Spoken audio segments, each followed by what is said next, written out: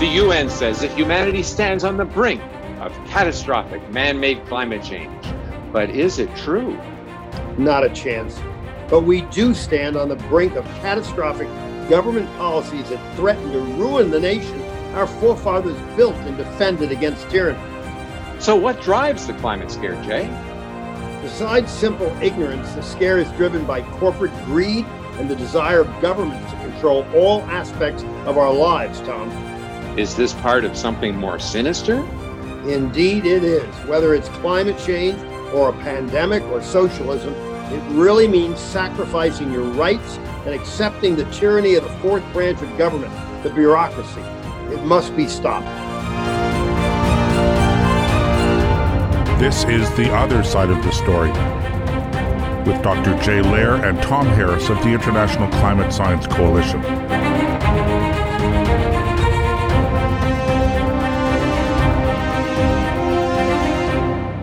Our guest today is the award-winning medical doctor, Jane Orient, also known as Dr. and Jane on her Twitter page. Dr. Orient is an Arizona-based physician in private practice who focuses on general internal medicine. She's the executive director of Association of American Physicians and Surgeons. She's also the president of Doctors for Disaster Preparedness and was the recipient of that organization's Edward Teller Award and many other awards and honors from other organizations. Dr. Orient has twice been Southern District Director of the Arizona Medical Association and is involved in a number of other professional societies. She is the author of many books, op-ed pieces, and scientific papers, and on December 8th testified in front of the Senate Homeland Security and Government Affairs Committee on treatment for COVID-19. So we're certainly fortunate to have you on the show, Dr. Orient. Thank you. I'm glad to be here. Yeah, that's great. Well, Jay, I know you're on the show too. Of course. I'm dying to ask Jane some questions. The first question I'd like to ask Dr. Orient is kind of a funny thing.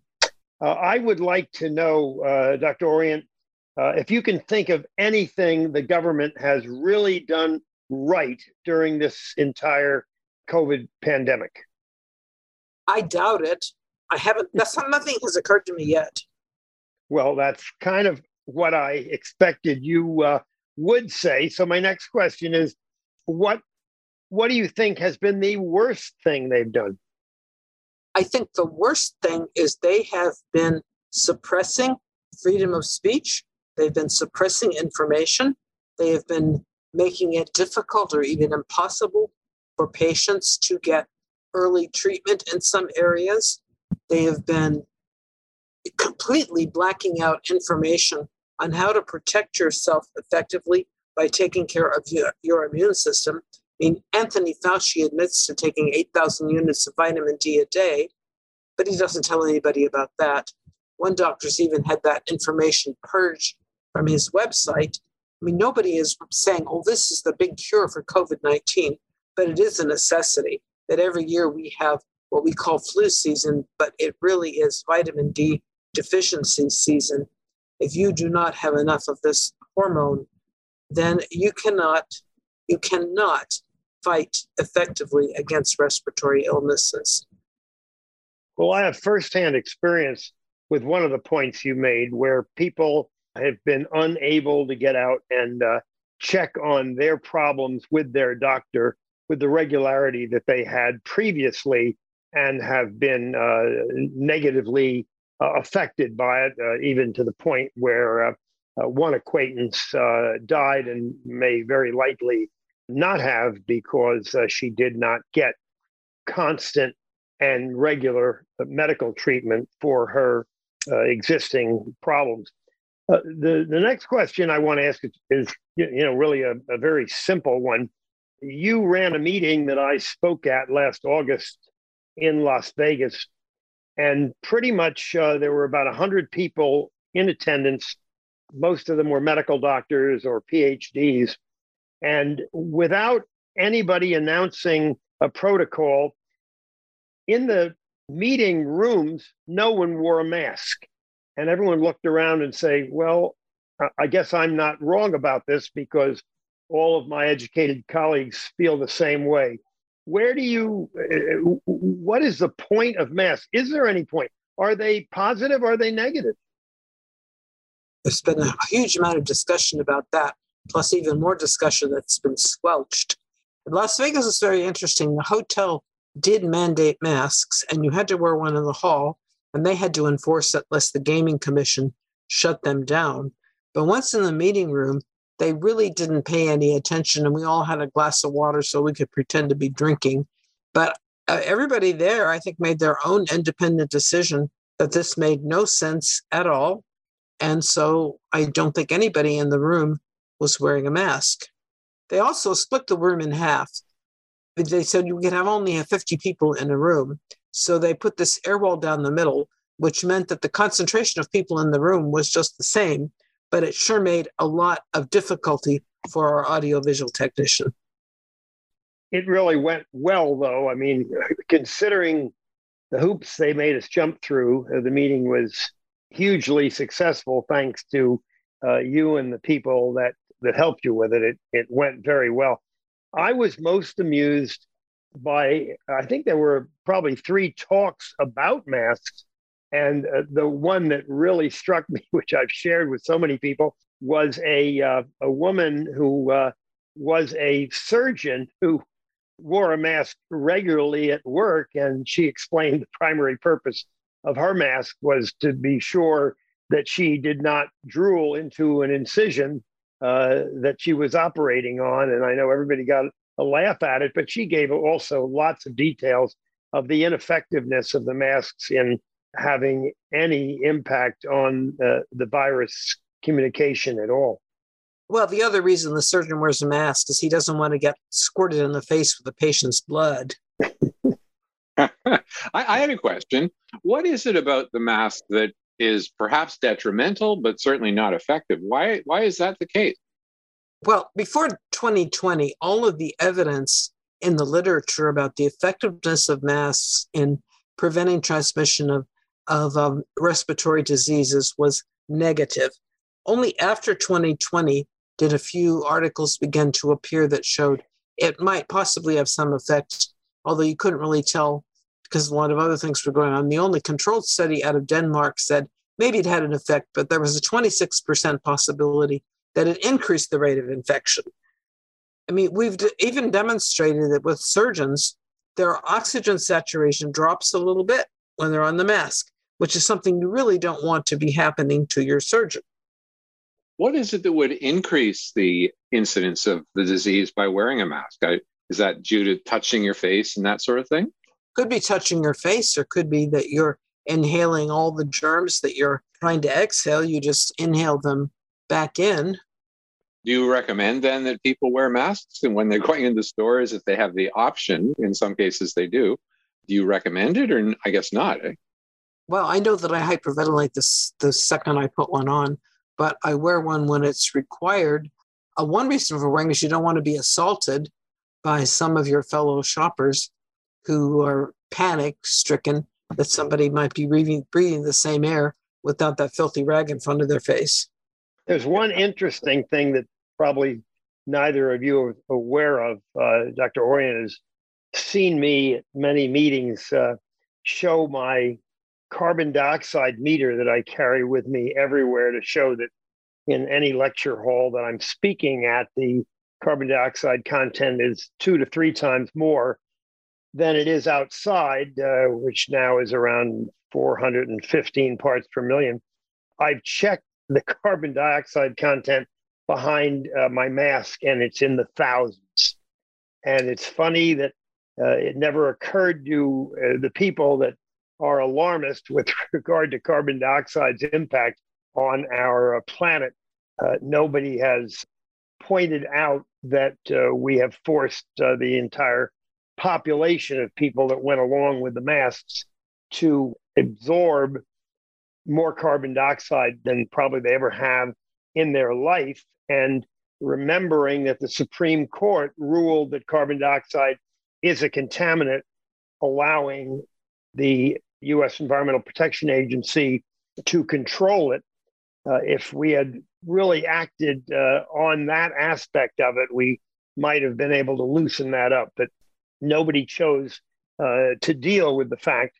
And of course, when I lecture about carbon dioxide, I explain that on the average in every submarine, the carbon dioxide content stays around 5,000 and rises up to 8,000. And there's never been an illness. So from a carbon dioxide standpoint, the masks didn't hurt anyone. It may have for a lot of other reasons, but it would have been nice perhaps if we had started a campaign to show how harmless carbon dioxide is. I brought one of those meters like you have. Well, it has a little thing on it. You can stick it under your mask. And I did test it on a number of masks that were there. And in most cases, it goes up off scale to greater than 10,000 parts per million within a couple of minutes. Of course, you're not entirely breathing that because air is going not only through your mask, but around it. But nevertheless, OSHA would not allow you to work in an environment that had something that high. So if you're getting thousands of parts per million inside your mask, do you think, Dr. Orient, that would actually impede your functioning, your ability to make good decisions or to exercise or things like that? Well, we do know that the blood gases on people who are wearing masks are generally okay, but they do hyperventilate a little bit to compensate for this, and it throws off their acid-base balance a little bit. It means that they're getting a little less oxygen than they otherwise would. And neurologists have expressed the concern that, especially for children whose brain is developing very rapidly, this could be in the long run very detrimental. Or perhaps older people who might be more likely to get a bit demented. Or just in your surgeon, his oxygen level is just not quite right at a time when he really needs to be at the top of his abilities making decisions. In the early years when I was competing in the Hawaiian Ironman contest, I would train running with a backpack that forced me to reduce, that took the oxygen out of the air and gave me more carbon dioxide. And it was to simulate running at high altitude, running with less oxygen, so that when I did run with a full complement of oxygen, I might be able to run a little faster. It never occurred to me that it could have had any any negative impact on me, but it actually, I felt, was a positive way to train. Well, that was just during training, but you probably have heard about the young woman who was making a record in the 800-meter dash at her school, but was forced to run in a mask.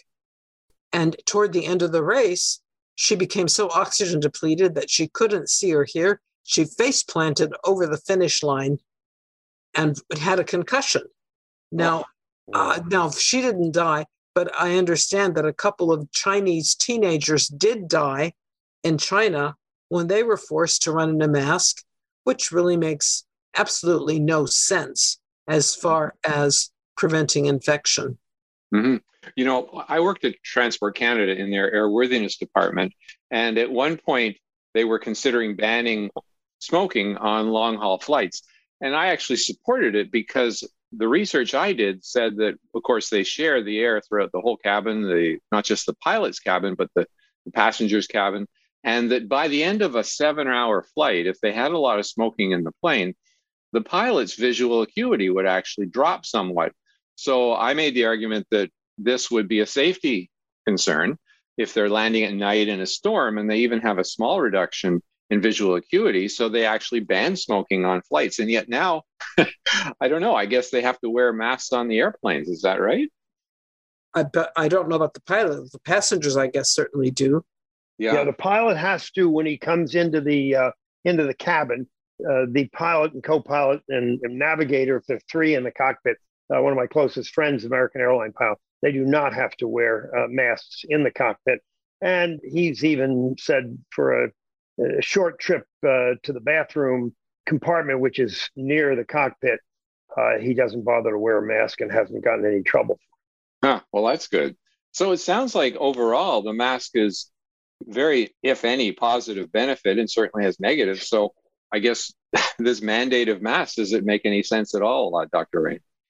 Well, if you don't have COVID, there's no way you can give it to somebody. And Yeah. most people don't have COVID. And if you do get it, you're over it in a couple of weeks. So putting a mask on everybody, I mean, it's not like in the hospital where patients are infected. And that makes some sense if you have personnel who are using their mask properly. If they're throwing it away frequently, they're not touching it. That's a whole lot different from having people sticking it in their pocket and then throwing it on the sidewalk. So I've been hearing that people that work in hospitals are actually having migraines and some reaction to 8 hours a day with a mask on. Is that not surprising, I guess? Well, it's quite frequent. Maybe 80% of the people complain of a headache when they have to wear a mask all day long. And I think that's maybe partly due to the increased level of carbon dioxide they're inhaling and a bit of oxygen deprivation. I'm kind of more concerned with the people I see out taking a walk by themselves with a mask or walking with someone else. I've seen people riding a bike, and I saw one high school basketball game where they made all the players wear them. What concerns me, like an individual out for a walk by themselves with a mask, is their willingness to conform to government direction. I think that's one of the most important things this particular administration is getting out of the pandemic, is feeling that they can make the population conform. I would like to think that's a very, very small percentage of people, and that eventually they're really going to get fed up and not be friendly toward this administration. Well, this is how you enforce discipline, is by making people do something stupid. I think that's one thing that they did in concentration camps. They're trying to brainwash Americans, is they get them used to just following orders, however stupid they obviously are. I was a recruiter for the Navy during my many years in reserve, and I became a student of exactly what you say, Dr. Orient, with regard to concentration camps and how they were able to control large numbers of prisoners with small numbers of guards. And it was just drilling them on discipline of dumb and stupid things. And it was like the prisoners felt well. They weren't being tortured. They weren't being punished. They just had to do these little things, which generally were sitting in a courtyard many, many hours a day listening to North Korean dialectic and go along with it. And they lost the independence that most Americans grow up with. My next question for you is, I would like to know, how did Dr. Fauci keep his job even under the Trump administration? I've never understood that. Unless you're a radical leftist, you generally don't like Dr. Fauci. You don't think highly of him. You've heard a whiff of the fact that he's responsible for sending bad stuff over to the Wuhan, China biological laboratory. What has kept him in office all this time? That's a really good question. I mean, he's 80 years old. He could have retired many years ago. He's been sitting at the top of the NIH for 40 years during all types of epidemics. He was in charge of the AIDS crisis. How many people in the world have died of AIDS? 1 million of them. At the beginning, perhaps that might have been contained, but he refused to do what took then. Many people have suggested that he's responsible for as many as 16,000 AIDS patients dying of pneumocystis pneumonia solely because he prevented doctors from letting them know that if they took a simple prophylactic called Bactrim, that might be prevented. Oh, there were no randomized controlled trials. Well, he was pushing for a much more expensive drug at that time. He has many conflicts of interest. And people keep treating him almost as a saint and a guru and as expert on everything. And I don't understand it. When you say he has conflicts of interest, do you mean that he has investments in vaccines or things like that? Yeah, I think that he has all kinds of connections that enable him to profit from the decisions that he makes. I wonder if we could just take a step back. Who are the people who are most at risk to COVID-19? Well, I think that it's turned out to be people who are already sick with something else or who are quite elderly, plus people who have vitamin D deficiency. I mean, there's all this concern about the disparity between Blacks and other minorities in the death rates, but nobody's looking at their vitamin D levels. And people who have more pigment in their skin are blocking out ultraviolet light, which is what you need to make vitamin D.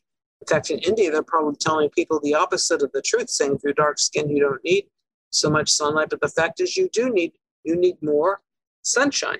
So instead of looking at the biological factors that may make people more susceptible, they're trying to say, well, it's people's bad attitudes toward them. What kind of level of vitamin D would you recommend for an average person who isn't infected? Well, I think probably a level of 50 is protective. If it ought to be at least 20, but many people have levels that are much lower than that, especially at the end of the winter. How does an individual, I mean, this is a little bit off the topic, but perhaps more important or as important as anything we'll talk about in this hour, how does one go about getting a vitamin D level test to find out if they're somewhere between 20 and 50 or over that? It's just a blood test. Go to the lab and ask for a vitamin D3 level. Tom and I are both very athletic and outdoors a lot and extraordinarily healthy. I've always thought, well, a lot of it had to do with exercise, a little bit of genes, a lot of luck, but I've always thought vitamin D was the most important because while my father did not teach me a lot, he did teach me the joy of being outdoors and getting more sun than most people. And of course, then we were all told to be scared of the sun.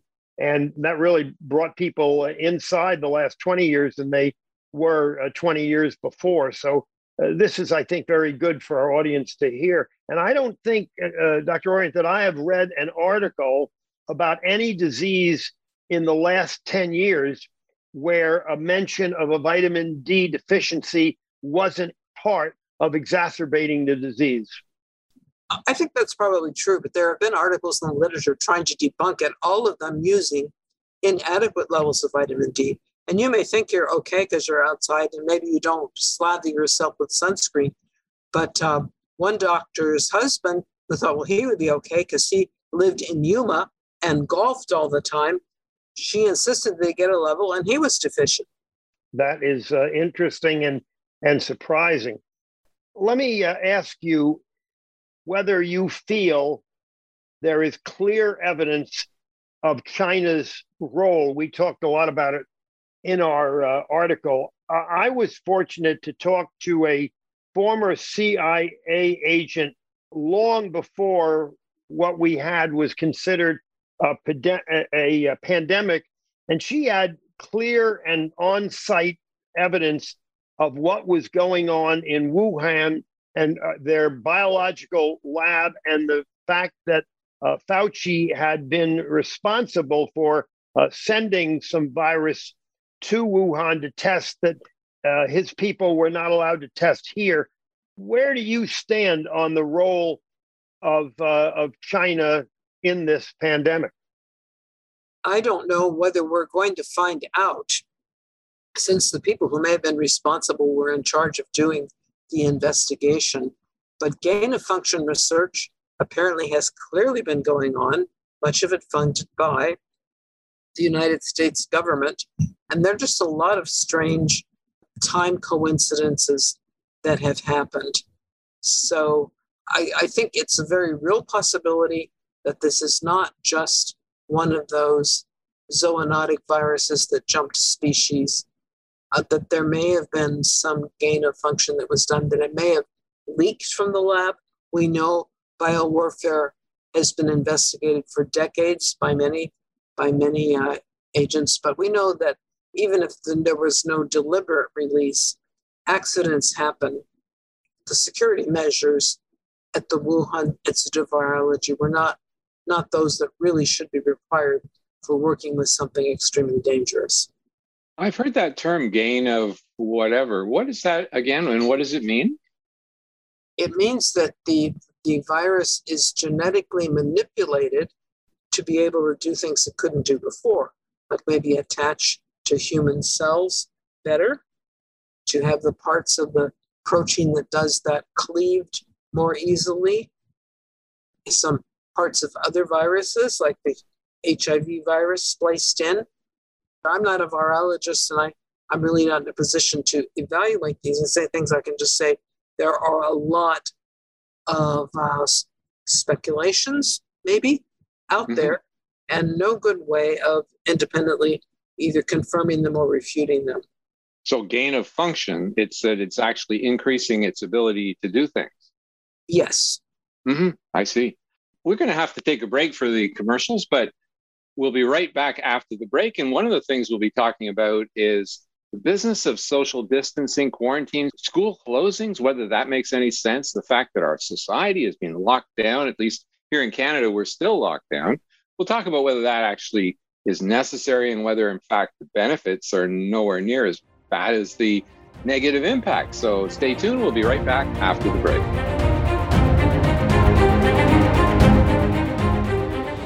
Because of COVID-19, the average American worries about their immune health 4 times a day. That's 112 times per year. To minimize the worries, leading nutritional supplement company, Healthy Cell, created Immune Super Boost, an immune supplement that contains 15 full doses of science-backed nutrients like vitamin C, zinc, elderberry, and echinacea, all in a 1-a-day pill-free gel pack. It tastes great, is convenient on the go, and it's more natural too, without chemical binders, fillers, and coatings. Supporting a strong and resilient immune system can be simple. Go to healthycell.com and use code OUTLOUD for 20% off your first order of Immune Super Boost. That's healthycell.com, HEALTHYCELL, and use code OUTLOUD for 20% off.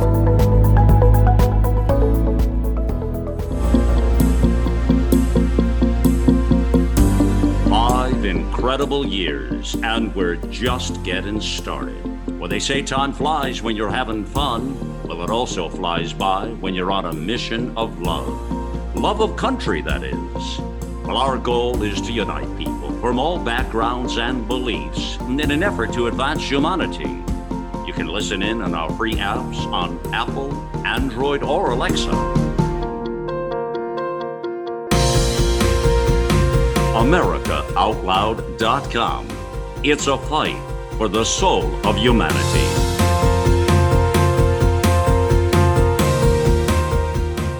Listen on iHeartRadio or our free apps on Apple, Android, or Alexa. Well, welcome back to the show.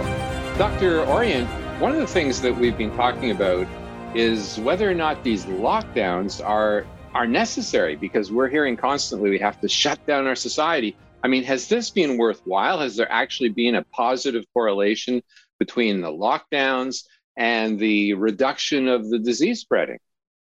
If you look at statistics from all over the world, which have had vastly different policies about this, of course, there are many differences in the countries also, but there is no correlation at all between the severity of the lockdown and the death rate from the disease, or even the spreading of the disease.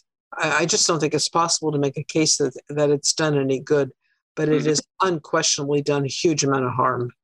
Yeah, here in Canada, we've had a couple of professors do studies of cost-benefit analysis, one of them at the University of Alberta, Dr. Joffe, you might have heard of him, and he found that there was at least a 10-to-1 ratio for the cost-benefit when you looked at the negative impacts on other health concerns. And the same thing with another professor at the University of Simon Fraser in British Columbia.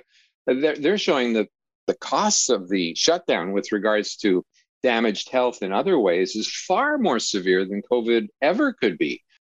Do you agree with that? Absolutely. And as Dr. Lehr pointed out at first, just the denial of medical care, like for a while in Texas, any type of non-essential surgery was forbidden. And it was the government that decided what was essential. And people were having their procedures denied for things like serious sinus infections. By the time they finally got around to their surgery, it eroded into their brain. So we have no idea how many people suffered how much from having things that the government considered non-essential delayed. Plus, a lot of hospital facilities just had to close down. They didn't have the personnel to staff them. They didn't have the revenue to keep them going. And so when you say, well, maybe our ICUs are going to be overloaded. Well, yeah, if you shut half of them down, that one shouldn't be a surprise. We published in our article that you can read in America Out Loud all during the coming week. We published the numbers of deaths in the United States during the year 2020, which we obtained from the Centers for Disease Control. And the numbers are somewhat surprising based on what has been bandied around for COVID deaths, but it would appear they're listing 377,883 total population deaths, of which 305,000 were over the age of 65, and only 721 were younger than 24. And our schools have been closed for most of a year. That rate of death could be any number of things in the young population. So it's really been a disaster. I've made a rather sad joke over the last year that I've never heard of anybody dying of old age, because no matter if you were an elderly person and you had tested positive for COVID at any time at all, and you died of heart disease or cancer or anything, you were listed as a COVID death. So that 377,000 in the total population is also quite incorrect. I think that's exactly right. And even Deborah Birx admitted you had a hard time telling death from COVID from death with COVID. There was a lot of incentive to put COVID on the death certificate. So I think the statistics are so slanted that the only thing that's really reliable is the all-cause mortality rate. And while that did have a spike for a time in the height of the epidemic, it is pretty much down to background in most parts of the world. What would you say that the real death rate from COVID is? It is a half or a tenth, or do you have any idea as to what it likely is? Some people say it's a tenth, but I don't know. It's really hard to say. It's hard to find maybe impossible to find an unbiased source of statistics. Some people claim it's underestimated. That's why I say we've got to look at the all-cause mortality rate, because death is pretty definite. Yeah. In Canada, they've never done what you might call a random sampling of the population to see how many people percentage-wise actually have the virus and are asymptomatic. In the United States, have they done random testing? I know they did in Santa Clara County in California, but aside from that, are they doing random testing to try and determine the real incidence of the disease? I don't think so, but it also depends on the type of test that you do. This PCR test, that is the one that's been used most places, and it may be even impossible to find out what the cycle threshold was. If the cycle threshold is 40, it probably means that it's a false positive. With any diagnostic test, even if it's really good, if you test a lot of asymptomatic people, then the rate of false positives is going to be very high. And if you take one that even WHO has now admitted has been grossly exaggerating the positivity rate, you're just having a way of scaring people to death and not really making any useful things. I think what we really ought to want to know is how many people have antibodies, which tells you how many people have been infected and have recovered, give you an idea of how close we are to herd immunity. Oh, and would that be perhaps a random blood test then done in the population? Right. I think that would be, yes. I see. Now, the Great Barrington Declaration has received huge numbers of doctors signing it against the lockdown. What do you think of that declaration? Is it really reputable? Well, I signed it. There were a whole lot of reputable people on it, huge number of physicians and scientists. from all over the world. But it's really just common sense. It looks at the evidence. The lockdowns are not doing any good. We know they're doing harm. We know what group of people are susceptible to the disease. Those are the ones that we need to protect. And one way to protect them is to get the rest of the population immune as fast as possible. Tom, many of our listeners might not be aware that you and I represent two different countries, Canada and the United States. And for those of our listeners in the United States may not be aware that things are worse in Canada than they are in the United States. And I can give one firsthand example of that. I'm a big ice hockey fan, and the Stanley Cup Ice Hockey Championship of the NHL is going on now, and the American ice hockey arenas are filling up very rapidly, being allowed by the governors of their states, and there is not a single person allowed to go into a Canadian arena, which is really sad for everybody in Canada. And of course, in baseball, the Toronto Blue Jays had to move temporarily to Florida out of Canada in order to be able to play in the American Baseball League. So Canada's situation is more draconian than the United States, and it's very, very unfortunate. Yeah, and they have very severe penalties too. They have curfews just across the river at certain times of night, with the other side of the river being Quebec. I mean, these kinds of things are draconian to say the least. They're even arresting pastors, church leaders who are holding services in different ways. They're spending time in jail. I think we're the only country probably outside of communist China that are imprisoning religious leaders for things that most people would consider normal behavior. So yeah, Canada has got extreme lockdown. Sadly, our government is conservative, believe it or not, in Ontario, and he's shut down the province firmly, like just really incredible. And it's destroying businesses and lives and all sorts of things. But I sent them a cost-benefit analysis, this one from Dr. Joffe, and I asked the government if they'd actually done their own cost-benefit analysis. And I got a silly answer that didn't even answer the question. So I wrote back to them and said, well, that's very nice, but have you done a cost-benefit analysis? Nobody's answering. So apparently they haven't. Like in the United States, have anybody done cost-benefit analysis that you're aware of, Dr. Orient?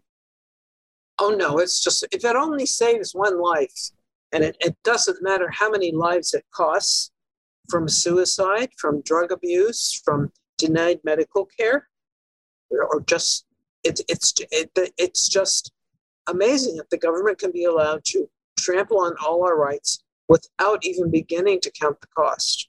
You mentioned the word suicides, and in our the statistics we got from the Center for Disease Control, and I don't know the background of it, but I was shocked to find out automobile accidents in 2020 cost 42,000 lives, and suicides cost 44,000 lives. I don't know if that is a spike. I expect it is an increase. Do you know any data on that, Dr. Orient? I believe that it is an increase, and I've seen some pretty shocking things that, like, maybe 1/4 of young people in their teenage years, I think, have at least contemplated suicide. Tom and I, in our article, correctly or incorrectly, compared the current pandemic to the Spanish flu in the early 20th century. And I wondered if people have heard of the Spanish flu as being something quite terrible. Can you recall any history of it, of whether it would have been greater or worse? Well, it was one of the most terrible epidemics in history. One of the worst features was that it killed young people, sometimes very, very rapidly.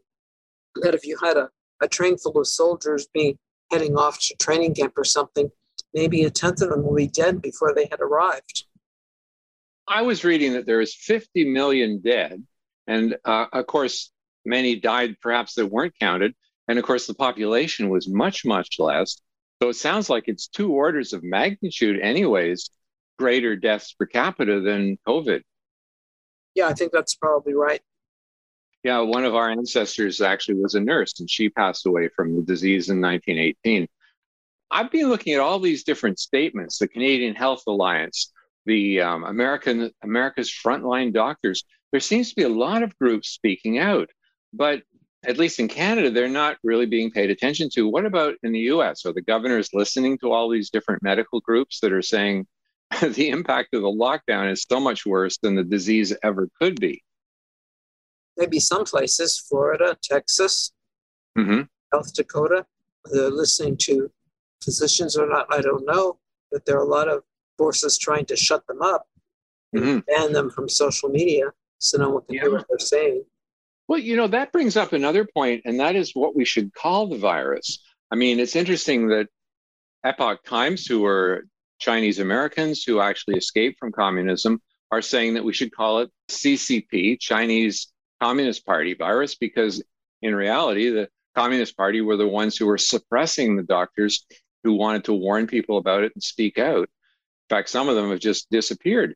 So, I mean, instead of calling it COVID-19, what do you think of calling it the CCP virus? Well, I think that would be considered racist, although a lot of viruses throughout history have been named just for the place where they were found. I mean, the Spanish flu, for example, would be certainly not restricted to Spain.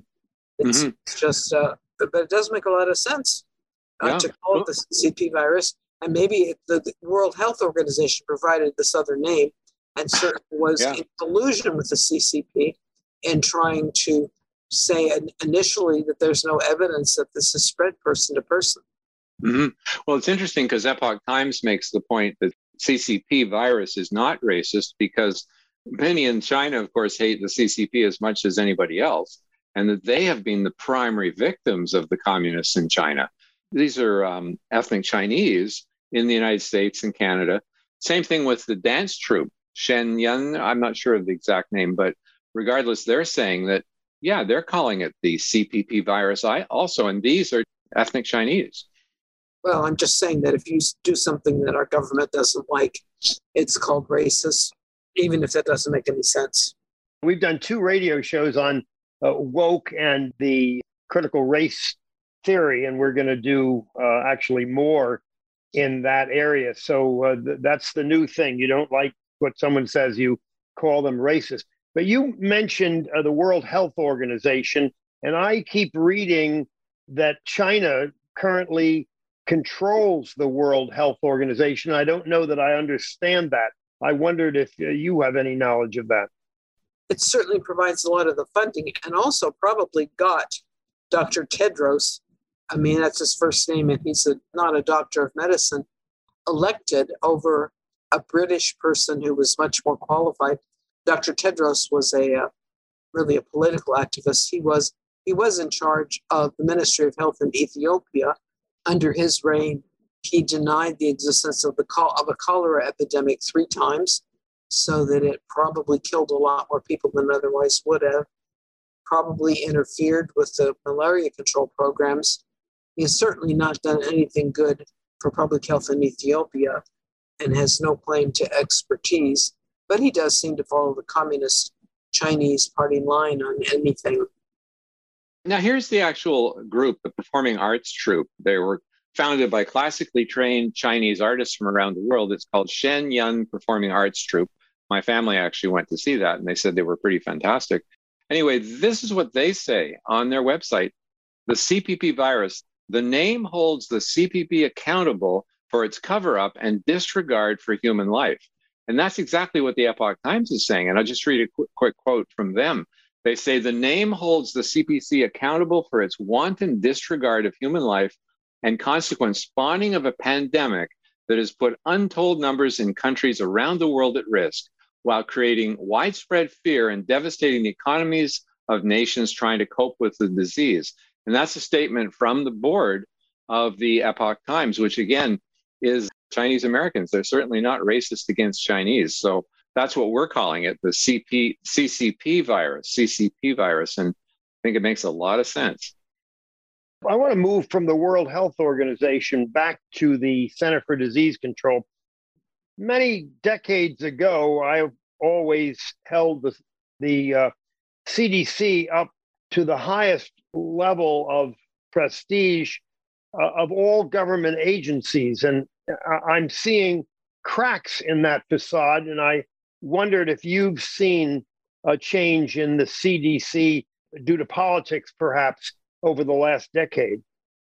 There's an article in a recent issue of the Journal of American Physicians and Surgeons about the CDC and the fact that it now is really part of the public-private partnership, has a huge number of financial interests, and there's a list of its partners.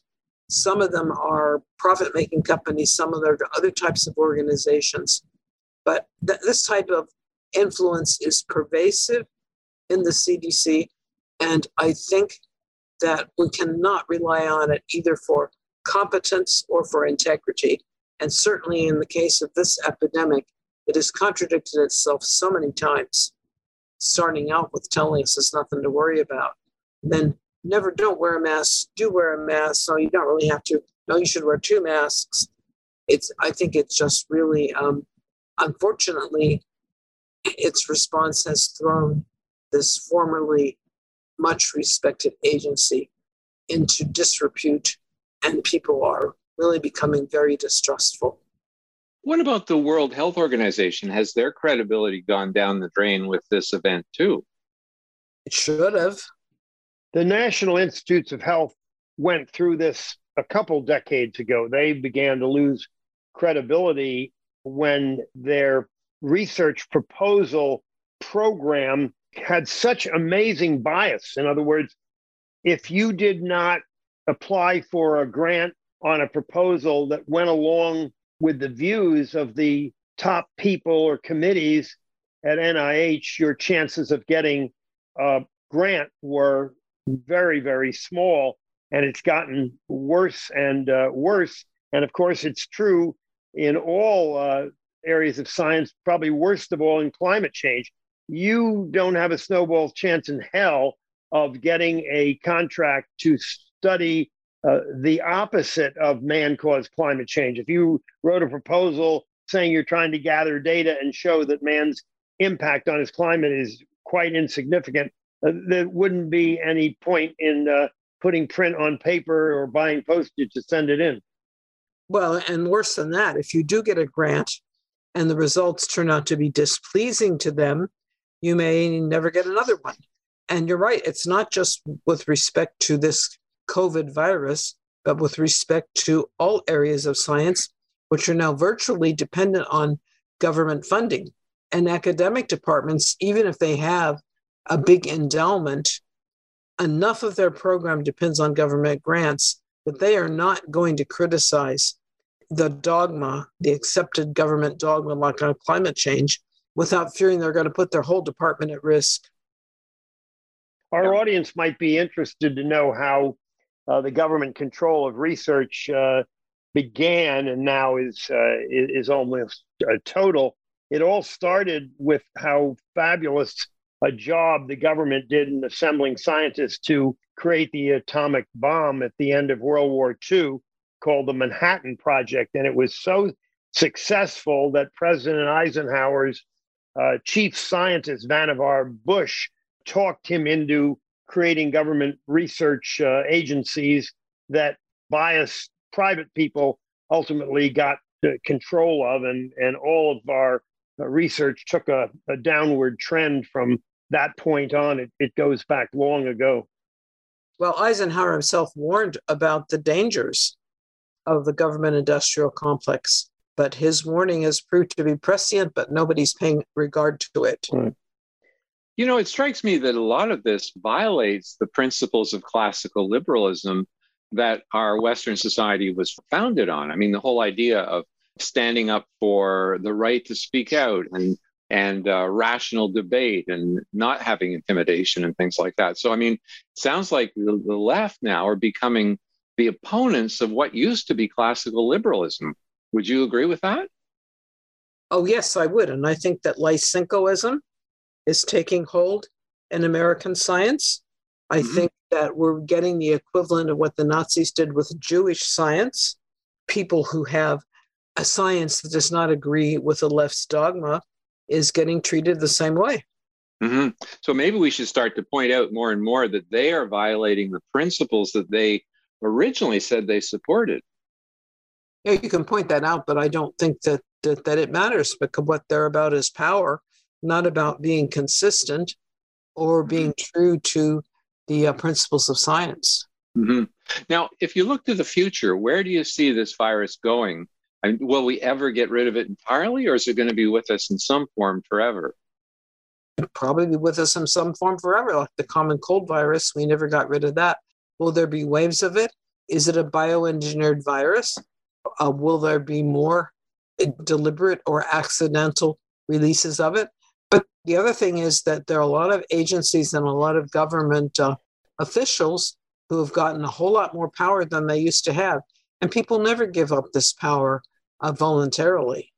Do you see that we're going to see a reduction, generally speaking, in cases continuing, or are we going to have some sort of a permanent lockdown here in Canada? Well, they've changed the definition of a positive PCR test, I understand. So I think maybe politically to make it look better for the incoming administration here. So maybe we'll have fewer cases and we can say, aha, our administration helped to defeat this virus. And what we did was we changed the definition of a case. I'm an eternal optimist, and I think that the power of politicians has played a huge role in doing everything wrong with regard to the pandemic.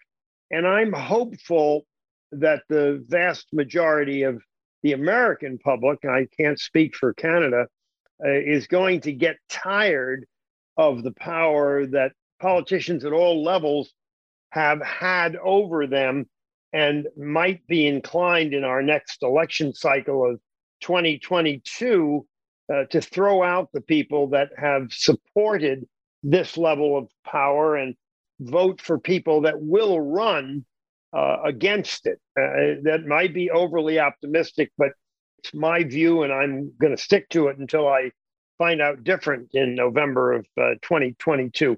But how do you feel about the role of political power in making everything worse in the pandemic? I hope that you're right, Jay. And as Edward Teller said, it's your duty to be an optimist, or else you'll never do anything. But the left is doing everything it can to consolidate its grip on power. And the population, is it doing more critical thinking, or is it all going around feeling either scared or guilty for not abiding by what St. Fauci says? Well, we can't really know the answer to that because the left controls the media at every level.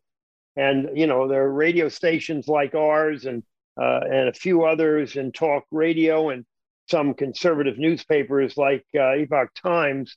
But we're bathed in biased media. And until we get to another election cycle, we can't know the answer to that. But one of the things I say to our audience every week is if they agree with the kind of things that we're talking about and our great guests like Dr. Orient have said, share it with your friends that are neutral. I mean, you're not going to make a conservative out of a leftist, but there are an awful lot of people that are fairly neutral on these things, I think, that could easily be turned to what are the right answers to these questions.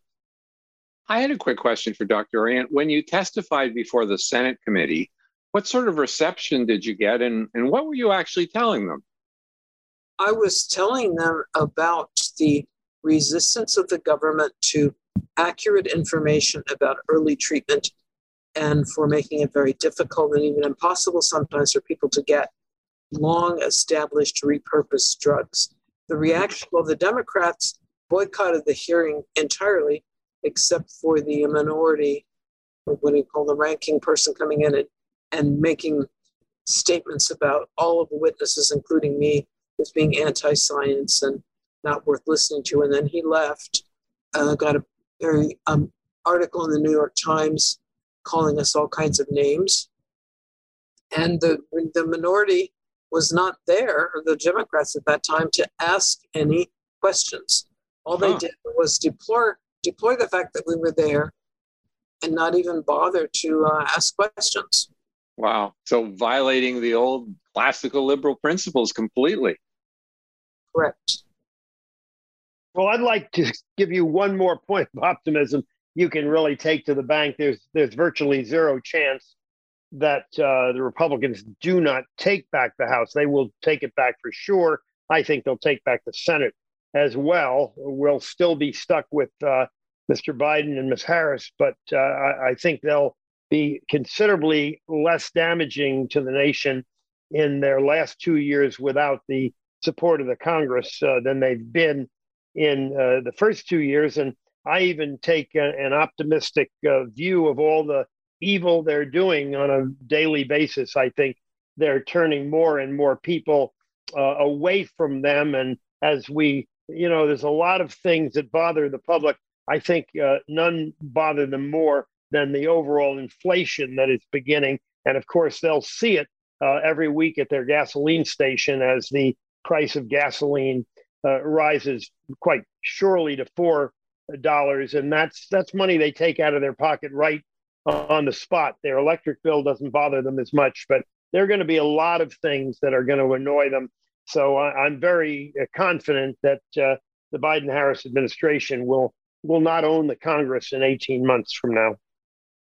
I just tell you a funny story, which shows sometimes two negatives can actually result in a positive. I had a very bad kidney stone, and I mean, it was huge, and it was stuck. And they were telling me they weren't able to do any operation because the hospital was closed to anything but essential surgery. So they were just going to give me lots of painkillers. Well, I was out on my bike and I wiped out really badly and I broke my collarbone really severely. They had to put a plate in there, hit the concrete really hard.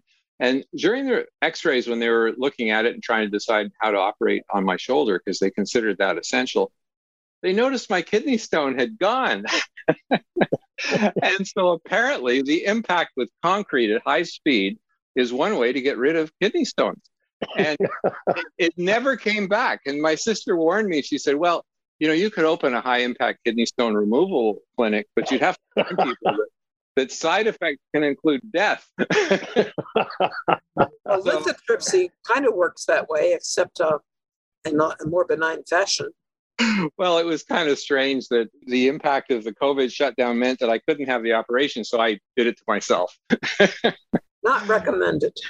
Not recommended. No, even a year later, I'm still, that shoulder's not quite back. Dr. Lehr, did you have any final questions?